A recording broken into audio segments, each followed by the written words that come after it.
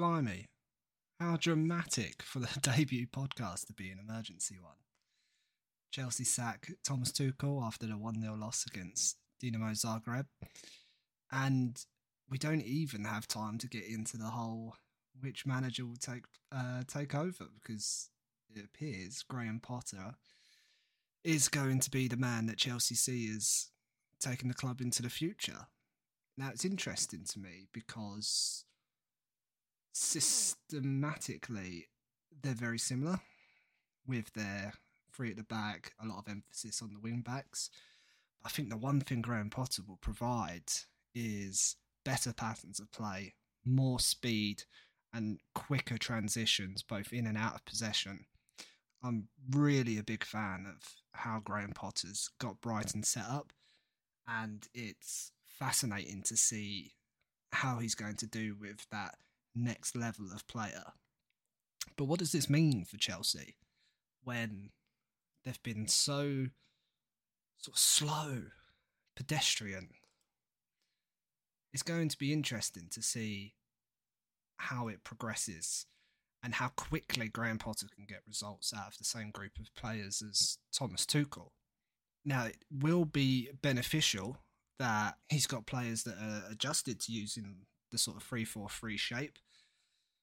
Thiago Silva, I presume, will resume as the central of the back three. And it will be interesting to me to see which players Potter puts in as the two outsiders. I mean, big money's been spent on Wesley Fofana and Kalidou Koulibaly. So that's what immediately comes to mind. Although Brighton have often used a player who's more comfortable at playing a fullback position there as well. Yeah, Dan Burn at Brighton, and more recently Joey Veltman, who at a flick of a button can switch to playing right back, and suddenly they're in a four-man back line and the shape's completely changed. And that catches teams off guard. So just because there's three centre-halves doesn't mean it's going to be the right fit there. I think the move of Graham Potter taking over will be beneficial to Ben Chilwell and Reece James. They'll be given the licence to bomb forward, to attack, and obviously we saw the best football of Marc Cucurella when he was in charge at Brighton. So it's beneficial from that viewpoint. It's obviously clear that Todd Bowley's a massive fan of Brighton. And it seems to be Brighton are a massive fan of Todd Bowley. They seem to be very, very pleasantly surprised at how willing he was to spend the extra money on Cucurella. Now, it's going to be interesting to me to see what happens up front. Brighton are almost strikerless at times with Pascal Gross up there. It may be Trossard. Sometimes Welbeck will put in a shift up there, but even then he's not a back-to-goal quality striker. He wants to be running in the channels. He's played a lot of his career on the wings. So it will be interesting to see what happens with that front two or one with two wingers, because that's the other thing. Thomas Tuchel is a big fan of the 3-4-3. Not much has changed. It's been a very, very pedestrian system. I think that's the one thing I take away from Thomas Tuchel's time in charge of Chelsea. It's very slow. It was controlled, but without dominance. Fair enough, you have a lot of the ball, but where are your chances coming from? He couldn't really get goals out of his team. If they went 1-0 up, that was usually a good sign. They could tend to keep it at 1-0. But yeah, I just didn't see goals from them. And the way Brighton and Graham Potter's managed to get goals out of a strikerless team is outstanding. I mean, Alexis McAllister has really come on leaps and bounds. Pascal Gross seems to know exactly where to be at the right time. And Trossard as well is chipped in. So maybe that's something more we see from Chelsea. And it should be Raheem Sterling's sort of salivating a little bit. Just really excited to see where that front three grows and progresses. But if Graham Potter takes that 3-man system, flips it into a 3-5-2, that could open the doors for Conor Gallagher, who played his best football at Palace as that sort of marauding eight. He had the freedom to get in and around the box, to press high. And I think that's exactly what you want to see him doing. Thomas Tuchel's tried to bring him into a flat two in midfield alongside either Kovacic or Jorginho, and it's not worked. He's not looked as good. He hasn't looked comfortable. You need to give him the freedom to attack. And I think that's the way to do it. I think if you put him in that three with Jorginho, with Kovacic, I think we will see better results. I think it's still also clear that Chelsea are still rebuilding. They are in desperate need to just sort of modernise their team a little bit. They need more mobility in midfield. They still don't have that central striker. But I'm interested to see how Raheem Sterling sort of plays in this role. He seems to be these days better with the ball at his feet. I think the passing and movement of Graham Potter's setup will benefit him massively. I think he's going to be really key in those attacking areas and almost playing that Leandro Trossard role of floating in and around the area. You can't really pick him up. You don't really know where he's going to arrive in the box at. So yeah, it will be interesting. I mean, there's question marks on how Aubameyang comes into this. Is he similar to Danny Welbeck? I guess he is a little bit, but whether he's willing to put in the work that Graham Potter will want him to do, similar to that Welbeck role that Brighton have been playing. Obviously, supremely talented, but for me, the main question is, how does this all come together? I'm a really big fan of Graham Potter. I'm glad a top six side is taking the punt on him. Is Chelsea the right place for that? I think structurally, he can progress that side along quickly. I'm interested to see how he coincides and sort of merges the personalities of the big money players. I mean, it's a bit of a cliche, but will they listen to what may be deemed as a lesser head coach? I think that's a struggle that sort of Brendan Rodgers has had in the past, and there's many more who have obviously clear coaching abilities, but then there's a level beyond that where egos get in the way. Now, I don't particularly see that from many of the Chelsea players. I think the English boys will sort of relish the opportunity to work with Graham Potter a little bit. Will and Aubameyang, who's just come off of a headache with Arsenal and a young coach in Mikel Arteta. So how willing is he to put in a shift and back his coach? I feel like Mason Mount and Dennis Zakaria could really come to life in this team. So Dennis Zakaria arrived on deadline day. He's a exact type of profile I could see from that defensive midfield role for Potter. I think he's going to do everything that is required. I think he's going to be able to play within that structure. I think his size, his physicality, his way of playing will open up more for the others as opposed to Jorginho.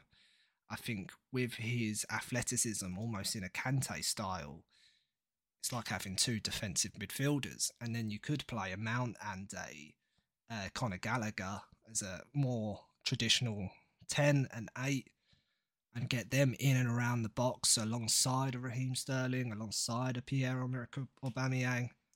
But yeah, I think in total, I'm very interested to see how this all comes together. But I wanted to take a note on Thomas Tuchel. Obviously, he won the Champions League with Chelsea. He's won the Club World Cup.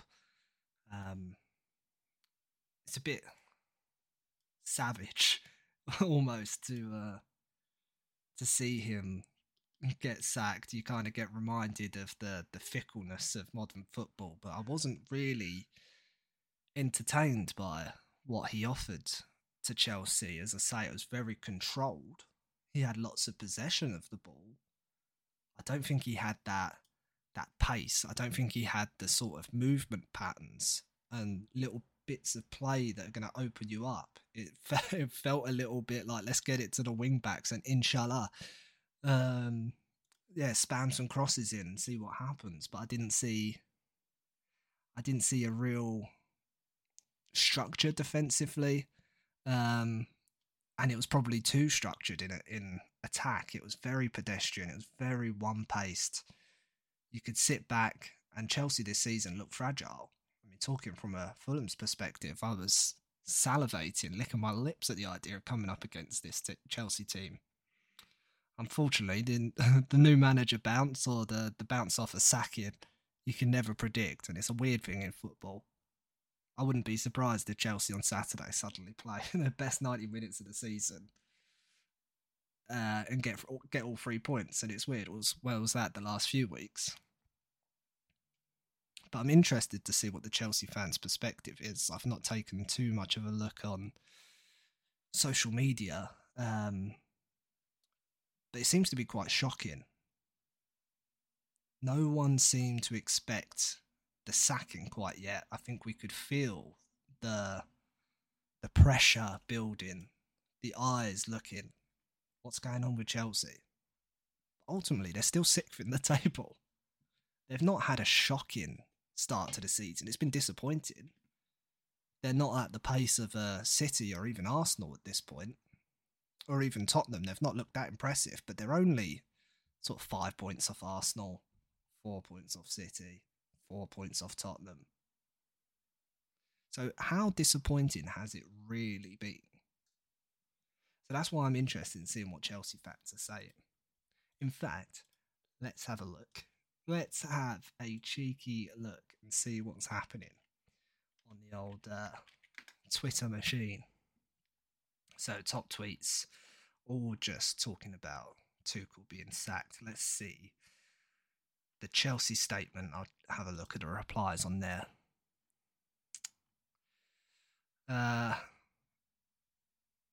Right, wow. There's so much nonsense in Twitter comments. Why have I done this? It is interesting that Chelsea made the decision to do this a week after the transfer window closed, where you brought in Aubameyang, who was, by all accounts, quoted as saying that he was excited to be working with Thomas Tuchel again. You spent a long time chasing Wesley Fofana. Marc Cucurella was going to be a big part of the system. So, what changed in a week? What changed in the week? What did you expect in that week after the window closing? I'm a bit confused, but as I say, I've given up trying to work out the logic. It now appears to be Graham Potter who's going to be taking on the Thomas Tuchel transfer window and trying to make something of it. But we've seen this, it apparently just seems to be the way that Chelsea operate, new owners or not. Who's going to be surprised if Graham Potter goes and wins a trophy and then ends up sacked next season? It's just the Chelsea way, apparently. But it was interesting to me this summer, the difference in the profiles of the Chelsea signings. I mean, they added Carney Chukwuemeka from Aston Villa for 20 million. Cesare Casade from Inter Milan for 13 million. Gabriel Slonina for 8 million. So yeah, it was interesting to me that Chelsea were investing in the future and have given the reins of these talents onto another manager. And they've done it for years now. They hope that they took all this talk and investment in the academy, and they do hover up all the best players around the country and Europe. And they wonder why sometimes they don't get bled through or worked out, because there's never anything settled in place. It's always a manager trying to protect his own job. They've been fortunate to bring through what they have brought through because it's chaotic. it's chaotic to bring in, set up a new system, and then rely on early 20s and teenagers to be the difference. I mean, thankfully for them, Reece James brought through excellently by Frank Lampard. Again, Mason Mount as well, as famously a personal favourite of his. We've seen our Armando Broja this year sort of hovering on the cusps of getting a start, but that's still not quite happened. And will Graham Potter take that punt? If he wants a number 9, he's probably the only pure number 9 in that squad. I know Aubameyang's a striker, but I'd call him more of a forward. Whereas Broja is more of that classic image of a striker.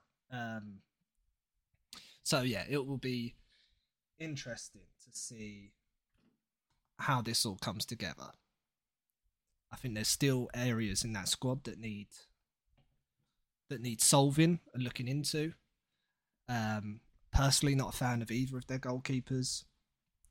I don't think you can rely on Kepa, and I don't think you can rely on Edouard Mendy, which is hilarious because that's £100 million worth of goalkeepers. And where would they rank in the division? If you were doing a NFL-style draft of all the goalkeepers in the Premier League, where do you take Mendy and Kepa? Maybe that's worth an exercise at some point. Maybe that's the plan. I always kind of like that of assessing where your squad is. Whereabouts would you take them compared to your division rivals? But, I mean, it's Ederson, it's Alisson, so it's not 1 or 2. I'd rather have Lloris. I know I can rely on Lloris more. I think Ramsdale's a very good young goalkeeper. He's promising. I'd rather him. Robert Sanchez from Graham Potter's previous club, excellent goalkeeper. He's been superb since coming in. So are they top 4? David De Gea, I'd have over either of them, so they're not top 5. You tell me. I'm interested in your thoughts. You tell me, where do you think these Chelsea goalkeepers rank? How many goalkeepers in the Premier League would you take above them? Nick Pope, there's another. David Raya. I think I'm having either of them. Bernd Leno, who's just moved from Arsenal to Fulham. £3 million. £3 million versus £100 million on goalkeepers. And it's hilarious, and that's a problem, because it's such a vital part of... It's your last barrier of defence.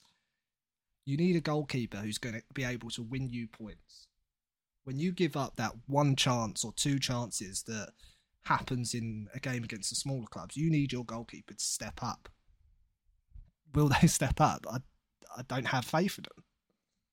Don't have faith in them. But it's interesting. It's an ageing squad. The Chelsea squad seems to be either old, on the older side, in their 30s, young, on the younger side, early 20s, or Raheem Sterling.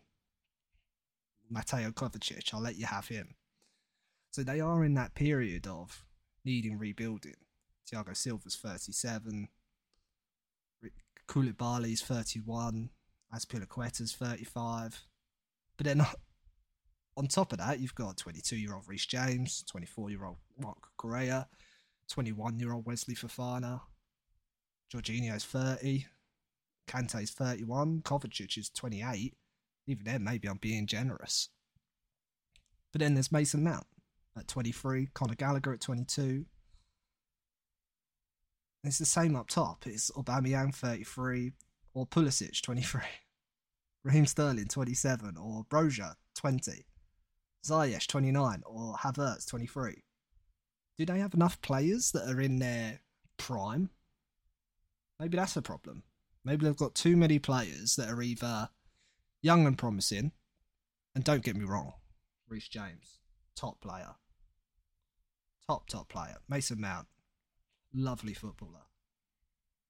But do they need more players that are coming into their peak, that have had good amounts of football and are ready to really kick on and enter that sort of 28, 29, 30 range where they're really coming of age? I don't get that feeling from Jorginho. Even though he's 30, I feel like we've seen the best. He's the same age as Harry Kane. Harry Kane feels like he's getting better.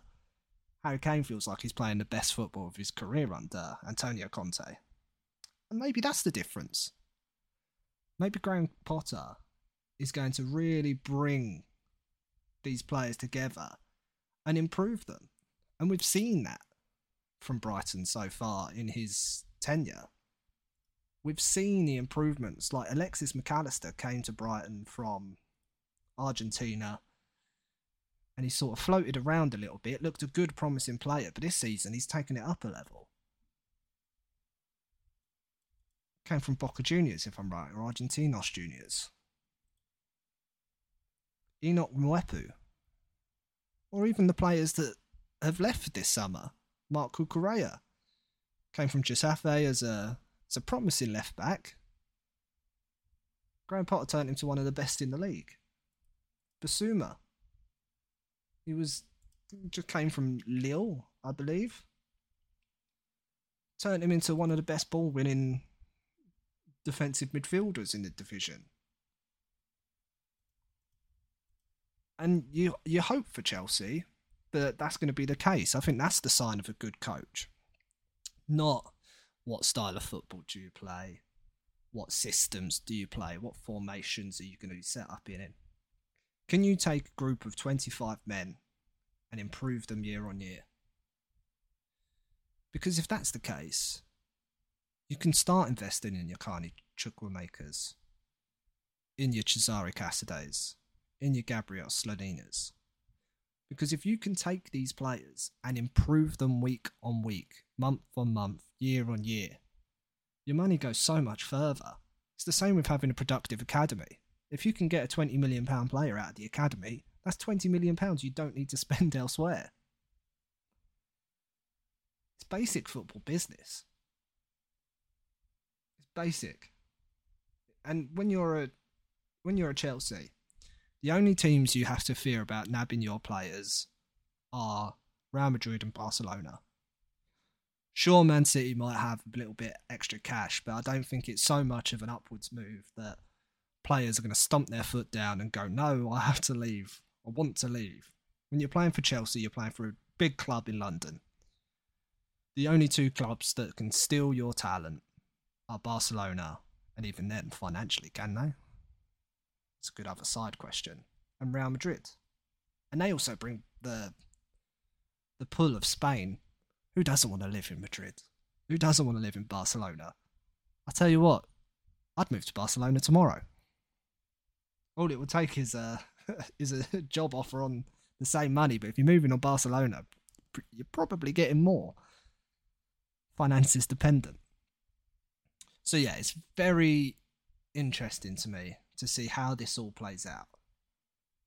It's the first time in a while that a Premier League club has taken a punt on another Premier League manager. I'm talking top six. I'm thinking Brendan Rodgers moving from Swansea to Liverpool. I'm thinking Pochettino, Southampton to Spurs. I was going to say Man United with Solskjaer, but that's I guess that's got the aspect of being a club legend a little bit, and even then it was from mould, right? But still, there was a trend of going for the former player in their first job. We had Arteta, we had Lampard, we had Gerrard at Rangers. There was a little trend happening where that was the case. Are Chelsea about to kick off a trend of, I guess, mid-table, non-top six clubs moving upwards? Do we need to keep an eye on Thomas Frank's potential career? Do we need to be keeping an eye on, I don't know, Bruno Lage? Who knows? Who knows? The other thing is, I think the other top five are very settled in their positions. I don't see Antonio Conte going anywhere. Eric Ten Hag needs to build something at Man United. He needs to be there for 3 seasons at least. Antonio Conte's let's say, a bombshell. And then there's Arsenal. Mikel Arteta's having his best year after being allowed to rebuild. Is that the template? Does Chelsea just need to give Graham Potter 2-3 windows to rebuild? And by that point, let's say 2-3 years, you've got Reece James in his mid-20s. You'll have Chilwell entering those prime late 20s years. Wesley Fofana will be entering his mid-20s. Conor Gallagher as well, Mason Mount. Maybe that's the case. Maybe you just need to be patient. Let it build. Let it build and success will come. Because the thing is, Chelsea can't go and compete with Man City tomorrow. I mean, you just can't. Man City have got too much power financially to improve window on window while still being the best in the league. They have too much firepower. We've seen it this summer. They won the title. They won the title and got better. And maybe that's where Liverpool have gone wrong this year. They came second and got worse. And they're surprisingly, or unsurprisingly, not in the hunt at this point. Arsenal are getting better. But Arsenal have been getting better year on year. Just you can't match Man City's title power. So maybe the way around it is to be patient, to build a squad, to develop your young players, to have a system that suits everyone. Maybe that's where Graham Potter's the perfect manager. He's shown that his football can do damage in the Premier League. He's shown that he can improve Premier League players. He's shown that he can develop young players. And he's shown he can get points in the Premier League with Brighton. Theoretically, why can't he do that at Chelsea? He's fourth in the table right now at Brighton. He's lost one game at Craven Cottage, who Fulham host Chelsea. Potentially Potter's first game on Saturday. Their one draw was a 0-0 against Newcastle. But a game most people say they should have won. They had chance after chance after chance. They've beaten Brighton. Blimey hell. They went to United and won. They went to West Ham and won. They beat Leeds, who were coming off a 3-0 win against Thomas Tuchel's Chelsea. They smacked Leicester at the weekend. They were outrageous on Sunday. Alexis McAllister again. Can't believe I've mentioned him twice. I think this is a good move for Chelsea. I'm surprised by it though. I'm surprised Thomas Tuchel got the chop. But I think it's a good move. I just hope Chelsea's new ownership are going down the line of Tuchel had a short line because he wasn't our guy. He wasn't the man we put in charge. Graham Potter, you are. Now build something, brick by brick, window by window, year by year. But it's not going to happen all at once. I don't see Chelsea competing for the title this year. If they can win an FA Cup, do something in Champions League, maybe semi-finals, or win the League Cup as well, that or the FA Cup, that'd be a successful season. That and continued European football, that's what you don't want. You don't want to drop out of it. Sometimes it's beneficial. You don't have to worry about playing on Tuesdays, Wednesdays and Thursdays. Sometimes it is beneficial, but I think there'll be too many pressured eyes if Chelsea do take that drop. So yeah, this was our emergency debut podcast.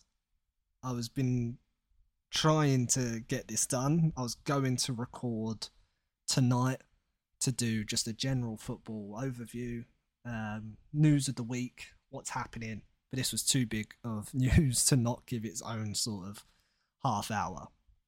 Future pods will be touching that sort of hour mark, I imagine. Depends on the news. I don't want to start giving boundaries. I don't know when the next podcast will be. It might be this week. It might be next week. It might be two next week. It might be one this week and another next week. So who knows? I'm still trying to figure out the vibe I'm going for. Is it preview style? I eventually want to have guests on, so let me know who you'd like to see on the podcast. So yeah, this has been a slice of orange with Frankie Taylor. I've enjoyed talking Chelsea, Tuchel and Potter, and hopefully you'll join us next week.